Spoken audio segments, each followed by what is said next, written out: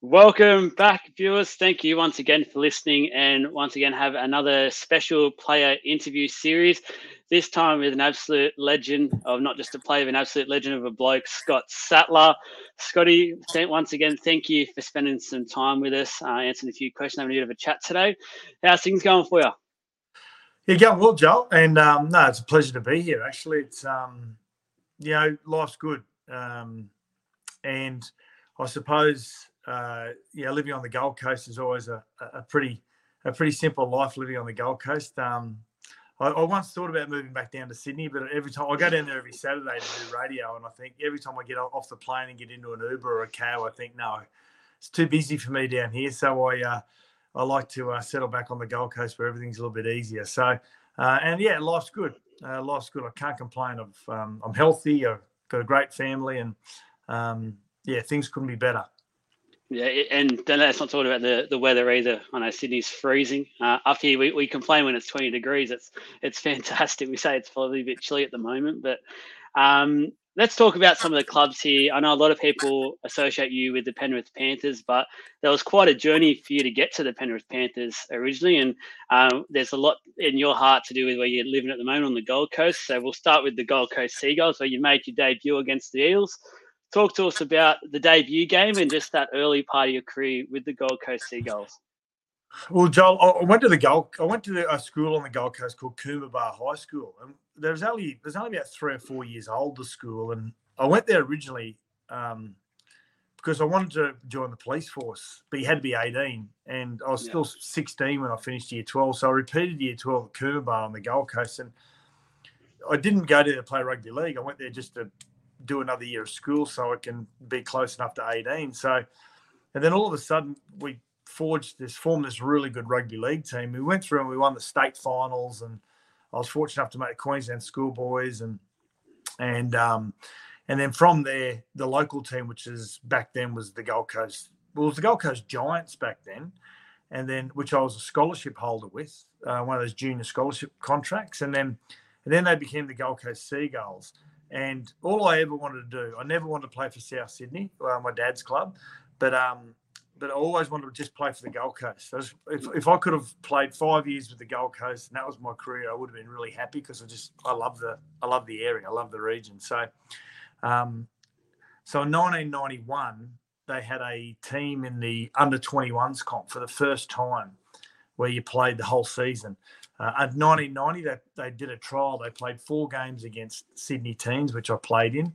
And then 1991, a full season, which I played in.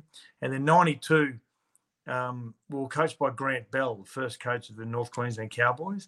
And in that team, there was myself, Jamie Goddard, Kevin Campion, Andrew Whittington, who played a lot of first grade with the Cowboys, Adrian Vowles, who went on to play Origin as well. So we had this really good 1992 under 21 side, and we're all 19 years of age, and about halfway through the season back then, Joel, I don't know whether you knew about this, so you seem a little bit probably too young to understand that on the one day there used to be the under 21s would play, and then the reserve grade would play, then first grade would play. And used to go all the time, and my dad loved it. Bring it back, I say. The good part about it is a true fan could turn up for the under-21s. They could watch a young player start his career, and they could watch his progression through reserve grade into first grade. So back then, we played under-21s versus Parramatta, and Parramatta were a really good under-21 side back then, and then sat on the bench for second grade and got on and played about 5 or 10 minutes of second grade, myself and Jamie Goddard. And then as we were about to jump in the shower after second grade, the first grade manager walked up and said, "Do you guys want to sit on the bench for first grade?" And we said, "Yeah, absolutely." I was just about to put my mouth into a pie. And he said, "Did you want to sit on the bench?" So we just sat on the bench at first grade, not thinking we're going to get on. And so I'll never forget, it was after a try was scored. It was about 10 minutes to go. And after a try was scored, and Wally Lewis was the captain coach, and he was really good to us young players, Wally. He always gave us a go. He gave us time as well. He always encouraged us at training. He was a tremendous guy, he was, at the club, especially to the young guys. And anyway, we were sitting there. I'll never forget, he was walking back with the one of the trainers, and he looked across at the bench and he said, I can still remember he mouthed the words. He said, "Give the two young fellas a go." So the trainer came over and said, "You two are on." And but Jamie Goddard and I looked at each other and we didn't know what to do. So we're standing on the sideline, nervous, and we were winning, I think, by about 16 or 18 points at that stage. So we probably weren't going to get beaten. And so we ran on the field. And all I remember was running across to a scrum and looking to my right, and the great Brett Kenny was playing for Parramatta. And so I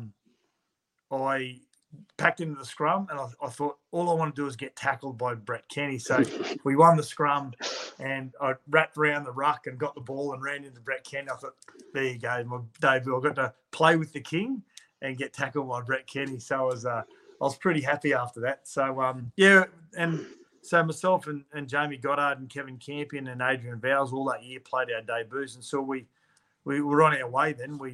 We started young, and some of us had a few hiccups along the way, and had to restart again. But yeah, that was our first grade, my first grade debut. And as I said, I only ever wanted to play for the Gold Coast. That was my hometown. I was so proud to represent my hometown. But like the Gold Coast always has been, it's never been a real safe environment when it comes to rugby league. No, yeah. With the Gold Coast and playing your junior footing out there, I know at the moment it's quite a successful junior nursery competition. It's a really big one as well. Was it like that back in the early 90s as well? Yeah, the local competition. So I played Runaway Bay under 19s, and before we went and played with the Gold Coast. And back then, I think there may have been 19 teams in the comp. So that ranged from Beenleigh, which is halfway to Brisbane, as you would know, all the way out to Beaudesert. Wow. And then all the way down to Mullumbimby, which is, another 25 minutes over the New South Wales border. So yeah, a lot of teams really, really strong. And we went through under 19s in 1990. We went through undefeated, our Runaway Bay side. So it's a really, really strong competition, and still strong today, really strong in the schoolboys now with these sports excellence programs with Keebra and Palm Beach. And so Marymount College is another school that's trying to blend in with those schools. The great Matty Geyer is a teacher there, so he's trying to run that program there as well. So yeah, it's still pretty strong. You mentioned a couple of all-time greats earlier, the King, Wally, Brett Kenny. What was it like, not just to play with the King on the field, but just his aura around the club as well? I know the Gold Coast there was sort of a newish club and we're still finding their feet. To have that aura around the club would have been something special. It was intimidating as well, because he was the first real look into what superstardom was. And what I meant by that is that Wally was reading the news as well for Channel 10, I think. He was reading the news back then. And he used to arrive at training in a helicopter on the backfield. Yeah, so we'd all be kicking the ball around before training. All of a sudden they'd say, clear out, helicopter's coming in. So we'd have to clear off the backfield, and the helicopter would come into Seagulls and land, and he'd just jump off in his suit and stuff, and he'd go and get changed, and then we'd train, and then the helicopter would fly him back to Brisbane. And this is before he moved to the Gold Coast, and and then he had a sponsorship with a car dealership, and then he'd turn up in these little sports cars, and I thought, this is what superstardom's like. It's we'd go to Sydney, and our bus would pull up, and there would be just dozens and dozens of fans waiting at the hotel, just wanting to get a photo or get an autograph with Wally. So you sort of, as a kid, you sort of got off and you just all took it in your stride. And then all of a sudden you'd see what he'd go through every day, and you'd go, well, this is what Hollywood's like. So he was intimidating, but he was really good to the young guys. I know the older guys, they found it difficult at times to be on a level playing field with him, because he had such a great aura, like you said. He was just such a big personality, and so a lot of the older guys sort of, I think maybe they were intimidated by him, whatever it may be. But us young guys, we sort of, because we'd grown up watching Wally in State of Origin, for us he was our hero. So we just hung on every little word that he said. So And as I said, he was really good to us young guys. Yeah, his advice to us young guys like Campion and Goddard and Adrian Vowsenko was really, really good, really simple, but it made sense.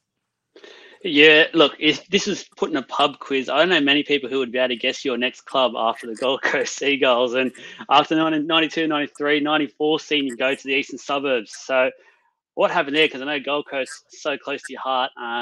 What happened with the whole going to the eastern suburbs?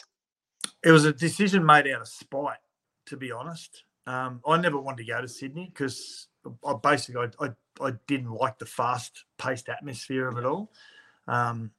And so there was myself. Another player actually played was Craig Weston, who was a really good young 5'8", who was, he was a super special sport Australian schoolboy, an amazing player.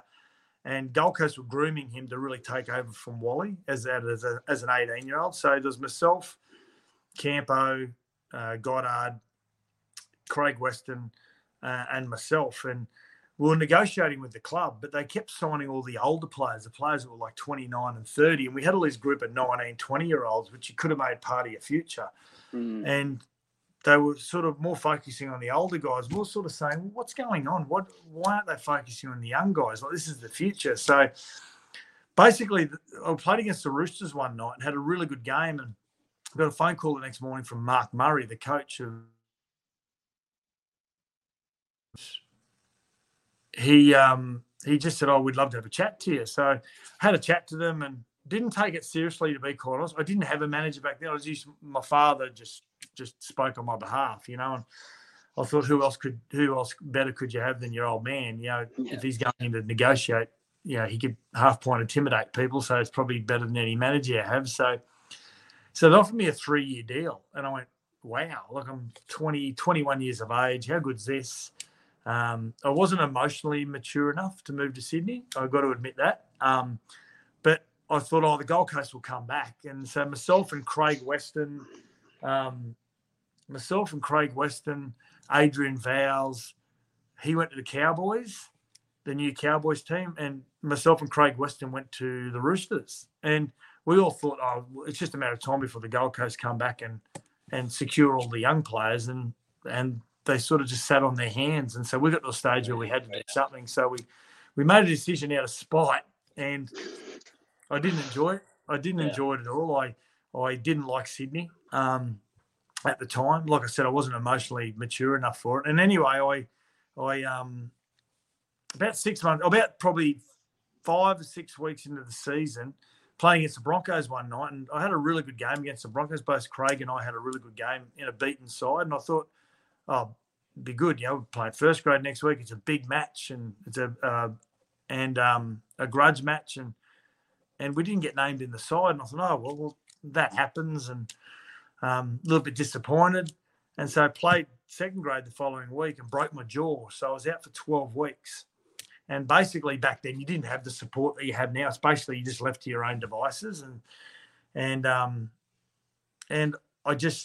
got homesick, and I asked for a release towards the end of the season and they granted it, and I went back and played for the South Queensland Crushers, which was exciting. It was a new team, 1995.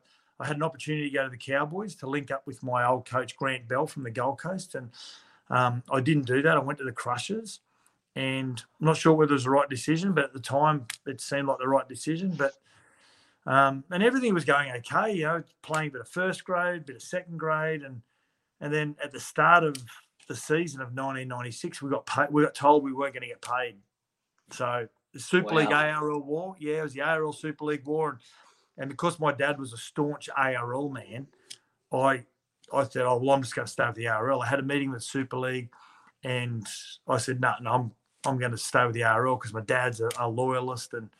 And I was one of the – I didn't get any money out of it. I got a voucher to Harvey Norman or one of those furniture, and I bought a fridge with it. So but I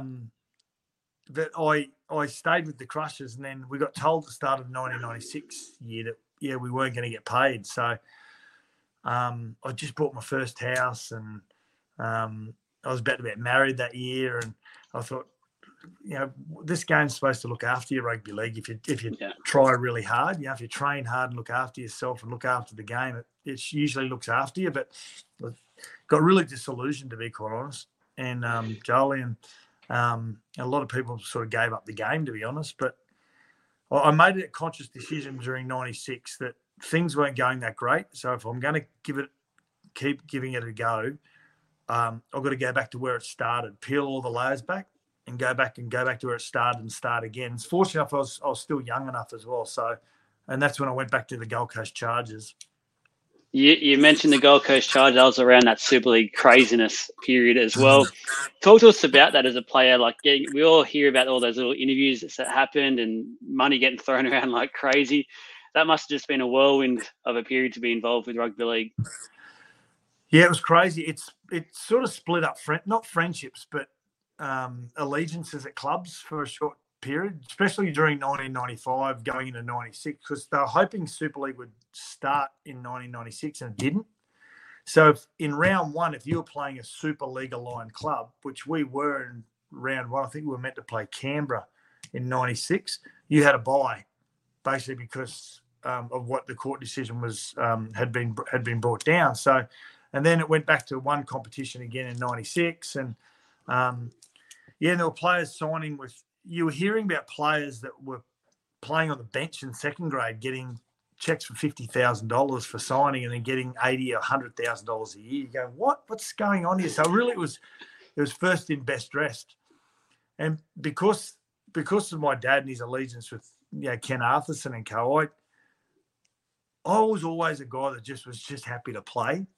I just wanted to play. It was never about really money. Money came with it, but it wasn't until I went to Penrith that you would be classed as paid handsomely. But leading up until then, I didn't really bother me. The ARL Super League, who's going to give you the most money, didn't concern me at all. And I remember when I went back to the Gold Coast Chargers, Jeff Carr, who was involved in the ARL, threw some money towards my contract to go back to the Chargers, which I was grateful for. But to be honest, it wouldn't have bothered me if I didn't get anything, because I just didn't believe in the fight. I didn't believe in what Super League were trying to do, and I just thought, our game is great. But moving forward, Super League was perfect. It's exactly what the game needed. It needed to go to another level. But back then, as a player, when you've been brought up in the game, like conceived in a dressing shed in Redfern and grown up in dressing sheds your whole life, you sort of just love the game for what it is. And it was never about money for me. Look, you get to Penrith Panthers, and we may as well just fast forward and get straight to the tackle, the world famous. I'll argue people say it's one of the best tackles of all time. Talk us through that moment, because you're at the grand final for the Penrith Panthers. Massive game, massive occasion, and you managed to come up with arguably the greatest tackle that we've ever seen. Yeah, first and foremost, Penrith, great club, great region, great community, just really, really good people. And in 2000, at the end of 2001, Royce Simmons was terminated from his job. I had a really good relationship with Royce as a coach and player, and still class him as a really close friend today. And he was a really, really good coach. I rated him highly as a coach. He's very calculated about his coaching. If you trained hard, he really liked you, and he's a really hard taskmaster. And maybe that brought his downfall in the end. I think a lot of players were thinking that we're sort of not moving with the times when it came to sports science, whatever it may be. And unfortunately, he lost his job. And then John Lang came in from Cronulla, and an interesting story about John Lang. I'll get to that really soon. Which the connection that I had with John Lang that I didn't realise that I had, and John Lang had never told me about it. My dad had never told me about it. But anyway, John Lang comes to the club, and very simple coach in relation to his methodologies and really basic coaching, which everyone sort of really loved. But my very first training session with Langy, he said to me, I want you to play an old-fashioned locks game. He said, so, do all these different things that I want you to do that a lock does. But if the ball is on the other side of the field on the fifth tackle, and there's going to be a kick put in, and if you're on the opposite side of the field where the ball is, he said, I just want you to start heading in behind the defensive line just in case you need it. He used to always say, just in case you need it. Yeah. And so on that night, I saw Gerds come from the left-hand side where I was, and he sort of ran behind me on about tackle 4, and then it was tackle 5, and he ran down the right-hand side, which, generally he wasn't normally on that side, and he just tried to put a grubber in, and it come off the feet of Luke Ricketson. And just as he was about to kick it, I just sort of, Langy told me, and so I just started heading in behind. And it's a little bit like Daly Cherry Evans in the State of Origin. As soon as he saw Cameron Munster, if you go and look at the footage again, as soon as he sees Cameron Munster go down that left-hand side and he's going to put a grub, Daly just sort of starts taking off just in case. So he gets a bit of a head start, and that's exactly what I did because my coach told me to do it. And Ricochet and Freddie gives this pass out to Toddy, and there's a beautiful pass in the wet conditions from Freddie, straight out in front, and Toddy didn't have to sort of deviate his run at all. And Luke Lewis, to his credit, he sort of half-point checked him on the way, and because it was a wet night, I was able to. You head towards the corner post, and I was always taught as a young kid, just head towards the corner post and try and keep the player sort of on the edge of your eyesight. If the player's in full view of your eyesight, you're not going to get him. But head towards the corner post, and if you see the player just sort of edging into the corner of your eyesight, you've still got him in your periphery. And fortunately for me, that's what happened with Toddy. As I started to head towards the corner post, so I got to that mark before he did, if that makes sense. Yeah. And it allowed me to sort of pull up a little bit. And as he came into the picture, that was when I was able to make really good contact on him. And being a wet night, we were always going to slide into touch. And I thought Daly was pretty lazy, actually, not throwing Steve Crichton into touch. But GG Queenslanders are harsh. Yeah. But in saying that, and if it was a dry night, he would have burnt me. It was just, all the planets aligned that night for us at the Panthers. Even though we were the minor premiers, we went in as massive underdogs, and we just had to withstand that first sort of 20, 25 minutes where we knew they were going to come out and just try and just knock down our front door. And fortunately for us, we withstood it, and then we came over the top of them. But in relation to that moment, it was. Johnny Lang prepared me for that moment from the very first time I had a meeting with him when he arrived at the end of 2001 in the preseason. So, I did that every training session, every game for 2 years, and then my last game for Penrith, it was really one of the only times it was required. The stars aligned. In that moment, do you sort of just black out and it's just you and Todd? You're chasing him, or can you hear the crowd? Can you hear him erupt once it's made? Can you hear your players cheer and celebrating? You can't hear the crowd, funnily enough. There's 83,000 people, and you can't really hear the crowd. It's really silent. I found it was really, really silent, and everything seemed like it was in slow motion. And then but the one thing I could hear, funnily enough, I could hear Reece Wesser behind me, and my nickname was Scooter at Penrith, and all I could remember was Reece saying, I got your inside, Scooter. I got your inside. So I thought, if Toddy stepped back in, Reece would be there. Yeah. And then, obviously, when we hit the ground, and in the footage, I sort of rolled back and looked back towards my teammates. And as soon as that happened, that's when you can hear the yahooing. And I remember Tony Puletua. If you look at that footage, there's an angle that's up the touch line, straight up the touch line from behind the try line, and you can see Tony Puletua like hovering over the top of Toddy Byrne, sort of sledging him in the moment. Everyone's full of adrenaline, and all I could remember was Tony Puletua like hovering over the top of him, yahooing and sledging him, and then you could hear the crowd. Yeah, but for that 4 or 5 seconds, it was really just stony silence. It's an eerie feeling, to be quite honest. Yeah, I could definitely imagine that for sure. Look, I'll put you on the spot here. Your 2003 team was off the chain. When you go back and look at the lineup, the players, the form that they were all in, it was absolutely freakish team. Well, I want to compare. I want one game. It's 2003 Penrith team versus the 2021, 2022 sort of combined team. There was a few little changes, but overall it was the same sort of squad for both of those for Penrith. Who comes out on top? I've been asked this question a couple of times, and of course I'm always going to say I reckon we win. Yeah. I think it goes down to Golden Point. Yeah. And then it comes down who's the best sharpshooter. So, yeah, you'd think Cleary would win that, but then that year Gower knocked over a couple of really crucial field goals. One against the Brisbane Broncos midway through the year. We won 13-6. I think he kicked it from about 42 metres out, and it hit a bloke in about the fourth row of the Northern Grandstand at Suncorp.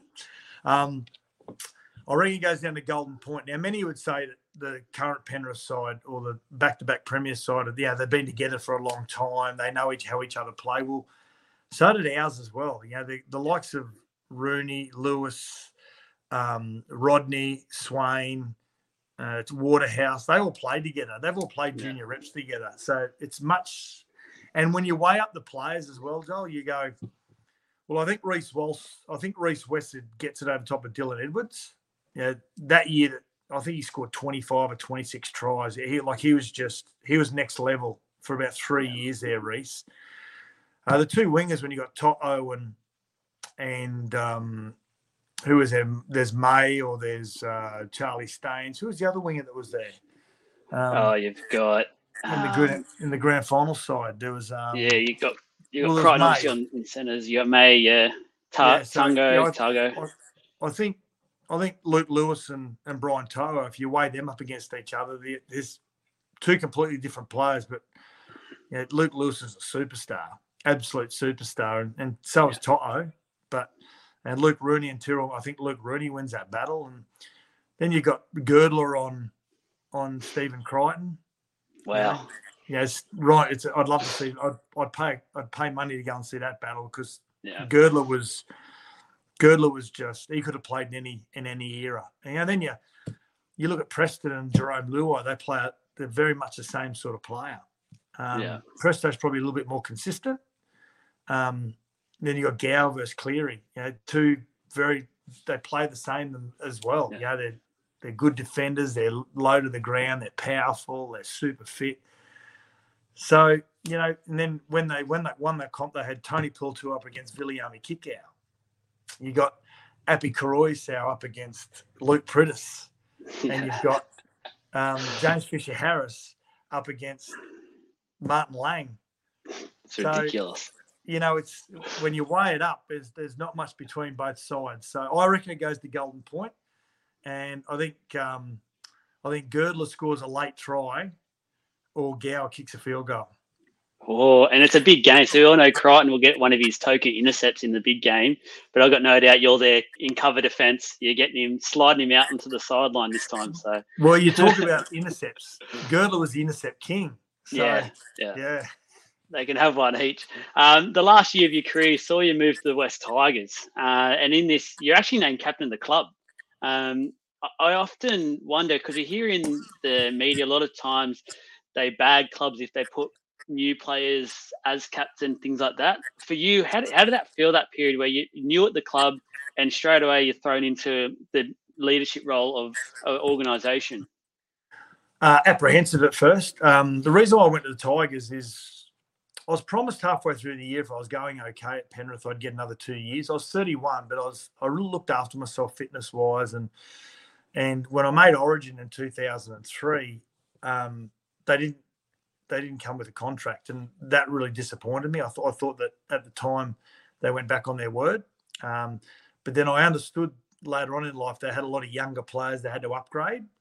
Your Waterhouses and your Lewises and Rooneys, and I didn't understand that at the time. I did later on when I understood the salary cap. So when I was forced to go to another club, and I signed with the West Tigers before the season had finished. And the reason why I went there is, one, Roy Simmons was there, and I always enjoyed his coaching. He was the assistant coach, I just admired Tim Sheens ever since I was a teenager when he coached those Raiders teams. So I wanted to be coached by Tim Sheens. Yeah. So going there was a really easy decision.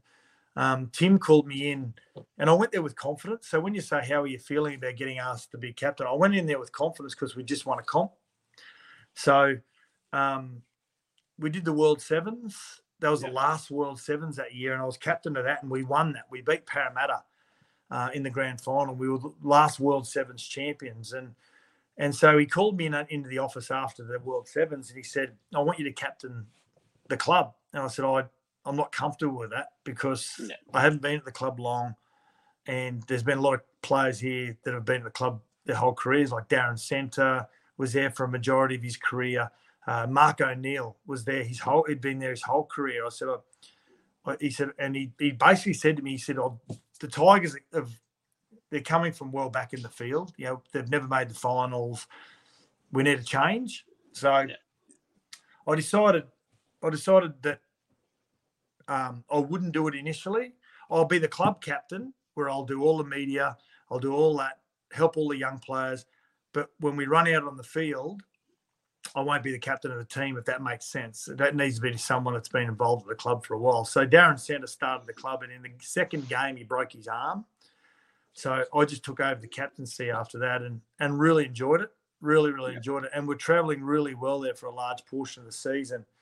They made some good signings that year. There was Paddy Richards, Brett Hodgson, Scott Prince, Toddy Payton from the Roosters as well, Benny Reynolds, who was a young half from Penrith as well, Jason Moody, the winger from Parramatta. Yeah. So it was really good signings, and we're going really well throughout the year. And then we got a heap of injuries, and we had to win one of the last 3 games, and we didn't win one of those games. We got beaten by the Cowboys, Broncos, and Newcastle, and we missed out. We came 9th. We missed out in the finals. And then I still had another year to go on the contract, and about 6 weeks to go before the end of the season, I was running back in defence against Melbourne one night, and my knee locked up. I had a knee that was just sort of starting to get on its last leg, and it locked up one day during the game, and it kept locking up at training. And I went out to word to Tim Sheens and Stephen Noyce, the CEO, and I said, listen, I won't get through another preseason. I just won't do it. I won't be able to do it. I'll be stealing your money if I did. So we made the decision. I made the decision I was going to retire at the end of the year, and had a really good year. It was one of my better years in 2004. It was a really enjoyable year, and I loved being captain. And so 2004, and then December 2004, I'd moved back to the Gold Coast, and I retired. And I got a phone call from Tim saying, can you come back? I went, oh, mate, I don't know about my knee. You know, he said, mate, I'd love you to be able to come back. And I said, mate, I'm happy with my decision. And my knee still wasn't great. It's still sort of swelling up after I did.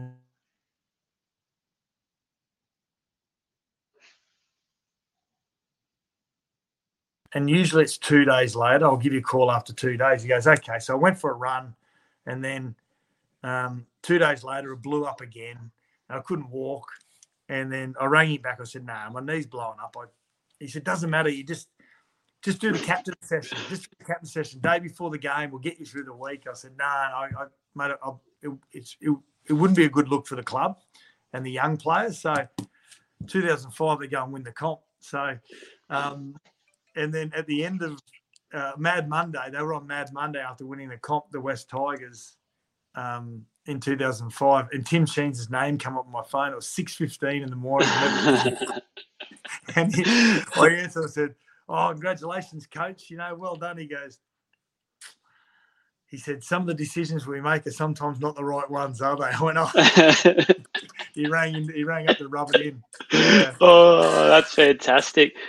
You mentioned the Queensland Maroons, and obviously we've just seen another series where that Queensland spirit's really shone through, and as a New South Wales supporter, that really pains me to say, but I think we've seen it now more than ever, just how much that spirit is, how strong it is, and how frequent it is there for you guys when you pull on that Maroons jersey. How did it feel for you to pull that, finally get that jersey in 2003 and to be on that field wearing that Maroons jersey? Well, it was a dream come true. I'm just going to let my dog out. That's what I think.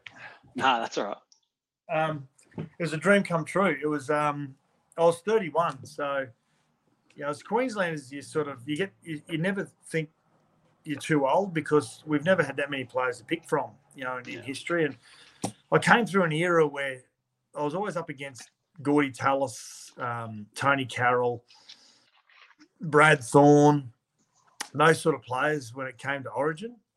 And, I I'd been told through 99 and 2000 and 2001 that I was a bee's dick away from making it. And, it's just unfortunate that I was up against a lot of these superstars in the back row. And, so, a lot of the Broncos players really dominated those Origin sides in those late 90s and early 2000s. They'd played in grand finals, they'd won comps, and you could understand why. And so when I finally got the jersey, I got a phone call from my best mate, Clinton O'Brien, who'd played Origin in 97, 98, and then won a comp with Newcastle in 2001. And he rang me and said, "Oh, congratulations." I said, "What for?" He said, "Oh, you're in the Origin side." I said, What are you talking about?" He said, "Yeah, they just named it. You've been named."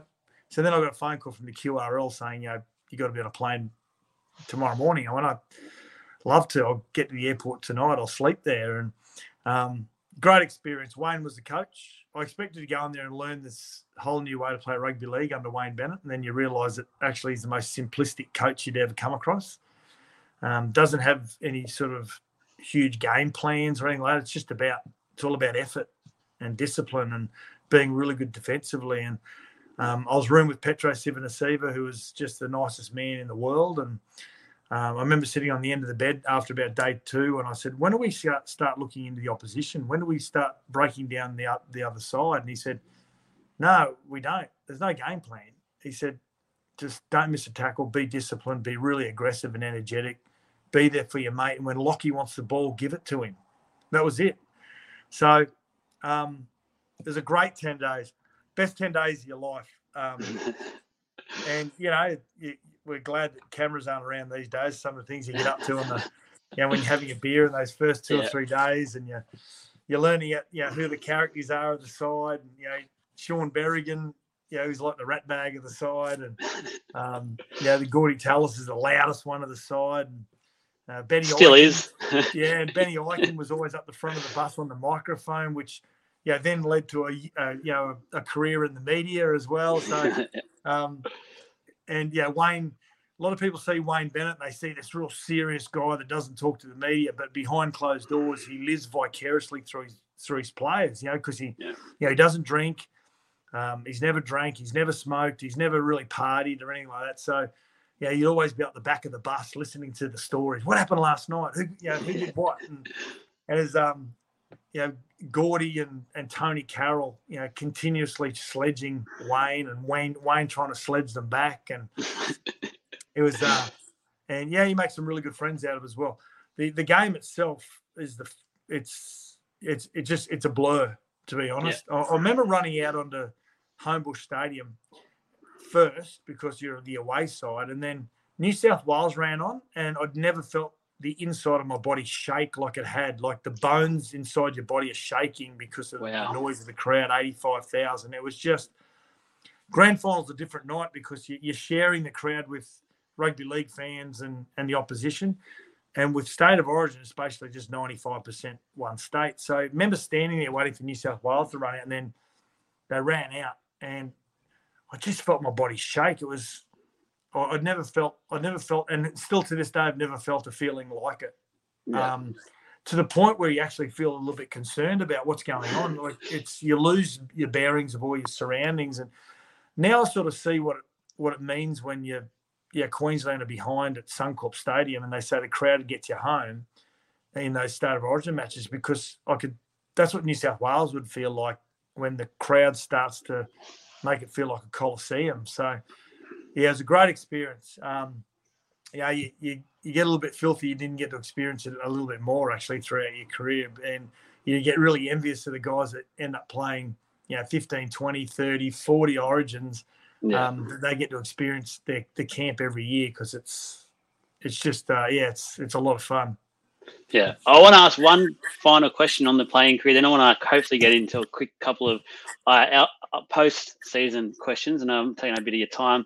The last one here, and this is for a personal one. I can relate to this with my dad, my old man, and then my pop as well. He played for Parramatta, and when my dad was growing up playing junior footy, and that he was always referred to. Pop was always referred to, saying how good he was, things like that. And he ended up moving to soccer, my dad, because he said the noise sort of got a bit too much. And Pop was always supportive of his decision. He said, if that's what you want to play, go play it. I don't need you to play footy if you don't want to do it. How was it for you? Obviously, in the footsteps of an all-time great of the game and immortal. And then was there the second part of the question, was South Sydney ever an option for you to play at? First part, it was pretty easy actually. My old man, he was a tough dad. Very loving dad, but very tough when it came to anything you had to put an effort into. If you didn't put an effort into something, he'd be really disappointed in you. And that was just in life. And going through those teenage years, I didn't start playing rugby league until I was about 12. And then those sort of 13, 14, 15, 16-year age, it was pretty difficult because all the parents put so much pressure on you. The kids didn't care. They didn't know. Yeah. But then when you got into grade, when you're playing lower grades like under 21s and reserve grade, a lot of expectation from other coaches, media, whatever it may be. But when you make first grade, I don't think anyone cares, to be honest. You always get referred to the son of, and that doesn't bother me in the slightest. I wear it as a badge of honour, to be quite honest. And if I had a shit game one night and the old man would ring me, if he'd say to me, if he didn't say anything about the game at all, you knew that he was disappointed in your game. Yeah. Or he'd say something like, didn't go too well for you last night, did it? Which means there's some things in that game that he didn't think were that crash hot. So, it was pretty easy actually. He was always a really good wealth of knowledge. He's a wealth of knowledge to go to and ask about the game, and you'd be silly not to utilise that. And I did during my career. I utilised it a fair bit. I remember he always said to me when I first started looking like I was going to get graded as like an 18, 19-year-old, he just said to me, listen, you're never going to be a John Raper or a Ron Coote, because I was playing back row by that stage. I started out as a hooker in my juniors and I went into the back row. He said, you're never going to be a John Raper or a Ron Coote. He said, but just train harder than everyone else. Don't let anyone outwork you. And so I took on that for pretty much, I reckon, probably 10 years of the 13 years that I played. There was a couple of years there where I dropped off a little bit from a coach and from a training perspective, which is my own fault. He was always very supportive. And like I said, I used to wear it as a badge of honour. And the second part of the question, there was two opportunities to play for South. The first time was when I looked like leaving the Gold Coast Chargers. I was talking to Penrith, Manly and South.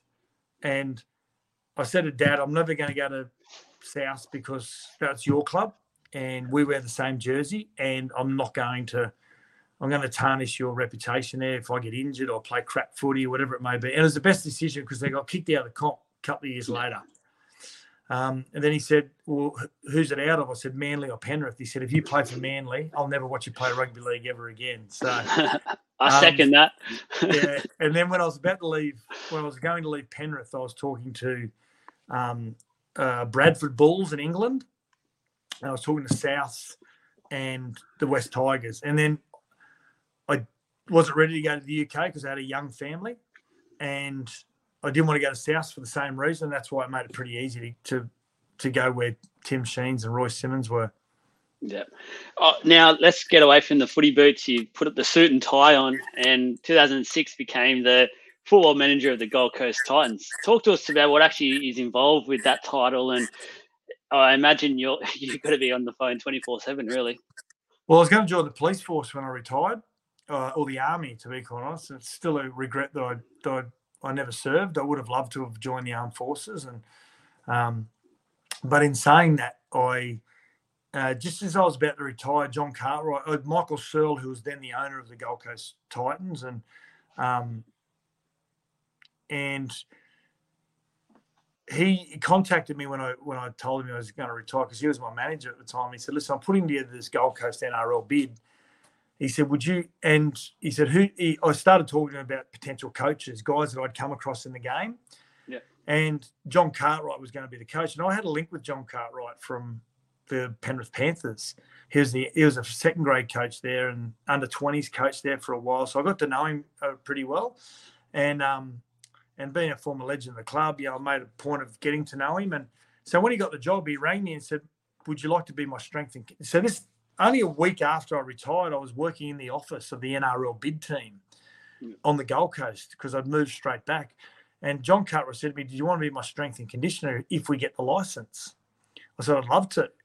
And so put everything else a little bit on hold, like joining the army or the police force. And then as I was helping out with the NRL bid team, I was doing a lot of stuff on junior development, junior recruitment. We were signing players around the Gold Coast, Brisbane and Northern Rivers areas just in case we got the license. And I said to the then Michael Searle and John Cartwright, I said, "Listen, I'm really enjoying the operations side of it." So he said, "Okay, if you can get me a really good conditioner, if we get the license, you can do the general manager of rugby league role." I said, "Love to." So we get the license in May 2005. And then I went to Billy Johnston, who I'd known from the Gold Coast Giants playing days and the Gold Coast Seagulls, where he was the conditioner. He was the hardest conditioner in the NRL at that stage. He was at the now North Queensland Cowboys. And I was able to convince him to be the first strength and conditioner for the Gold Coast Titans. And so he came down from Townsville and I just assumed the general manager role. So the role was essentially, when you're starting a startup club, is you've got to set up the entire department, the rugby league department. That means your facilities, all your resources, and your staffing, from your head coach to your assistant coaches to your pathway coaches to all your junior development programs, your pathway programs, all your scouts as well around the country in New Zealand, oversee or assist in the salary cap as well, the first grade and the junior salary cap, and also do all the senior recruitment as well, along with the coach and the CEO. So basically, it was from scratch, setting up everything from woe to go. And not much sleep back then. Nah, not a lot of sleep at all. Really enjoyable, but you know when you're doing something and basically the hours just get away from you.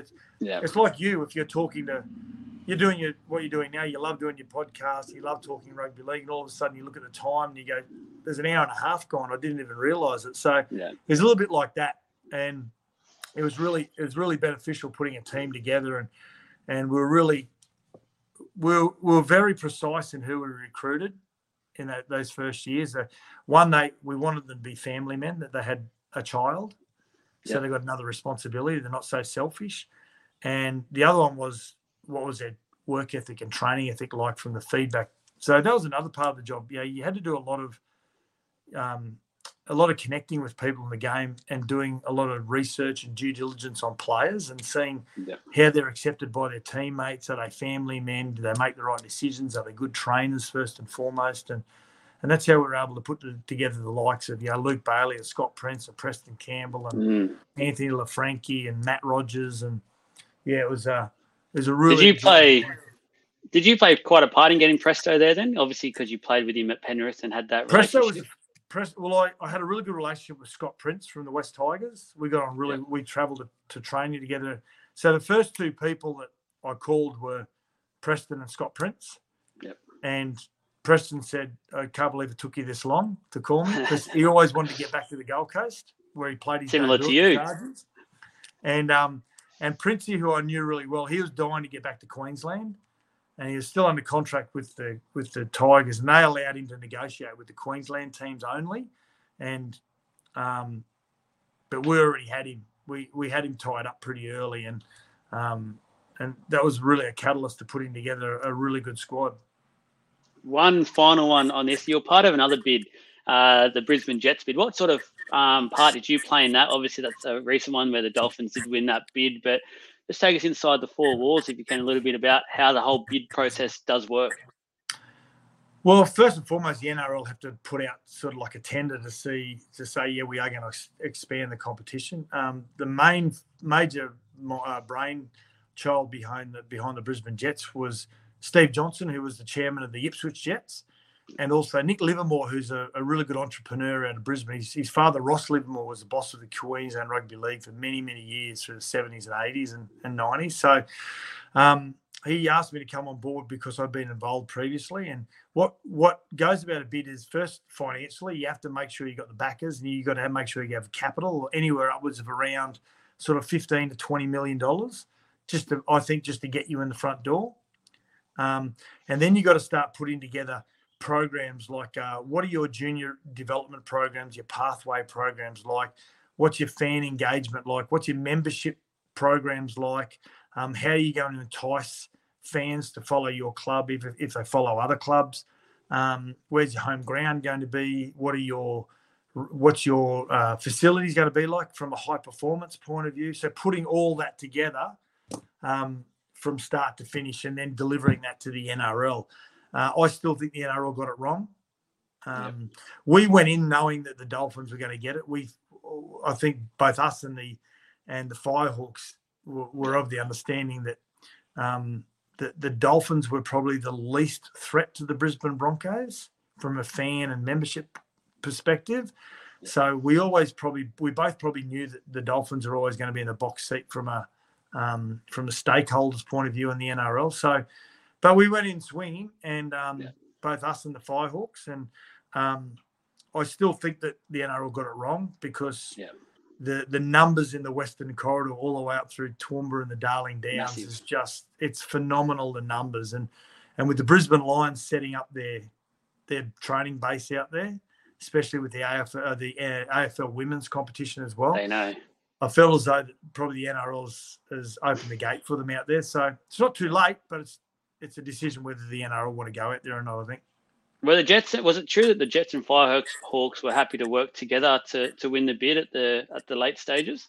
Yeah, so when all three bids met on the morning at the QRL offices with the NRL, the ARLC, I was driving back down the Gold Coast and Shane Richardson rang me, who was the head of the Firehawks, and said, how would you think about joining both our bids? And I think we both accepted that I think it was a positive way forward for the game. Yeah. You could have a position in the CBD, so you got like a cross-city rivalry with the Brisbane Broncos, which everyone loves.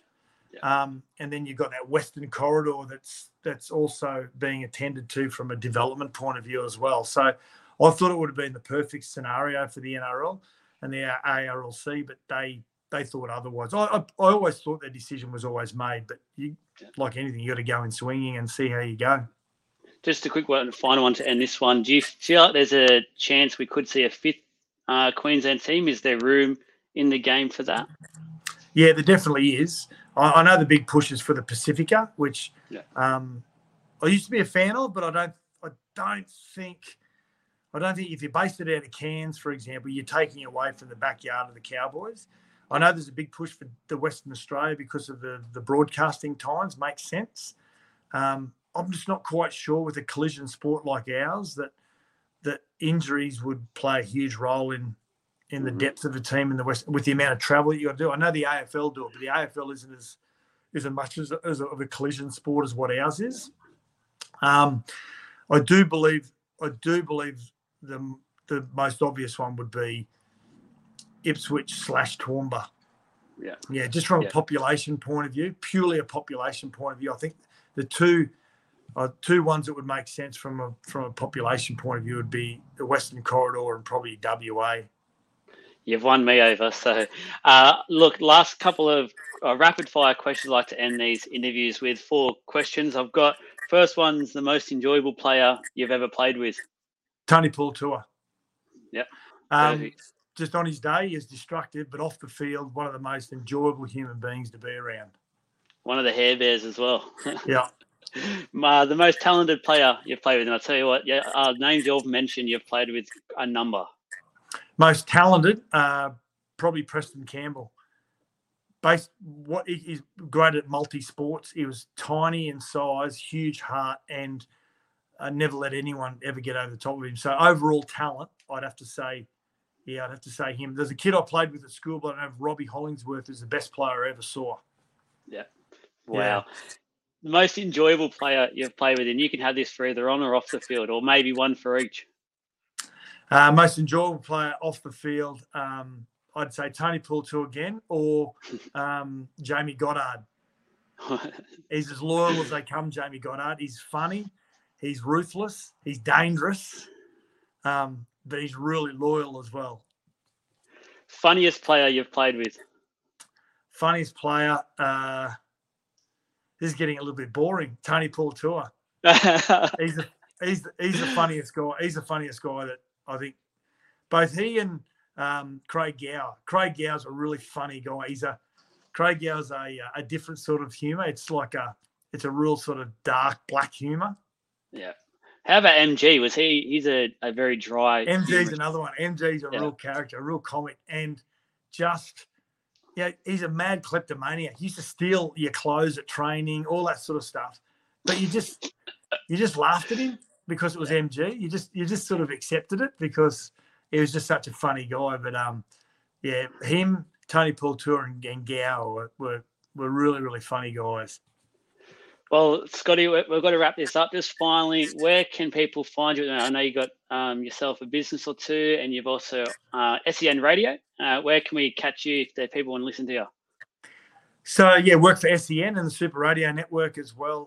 Pick up our show. So it's Sats and Rats. So myself and Matty Rogers. It used to be Gary Belcher. He's retired now. So we're on SEN and the Super Radio Network every night from 6 till 8 o'clock, 2-hour show.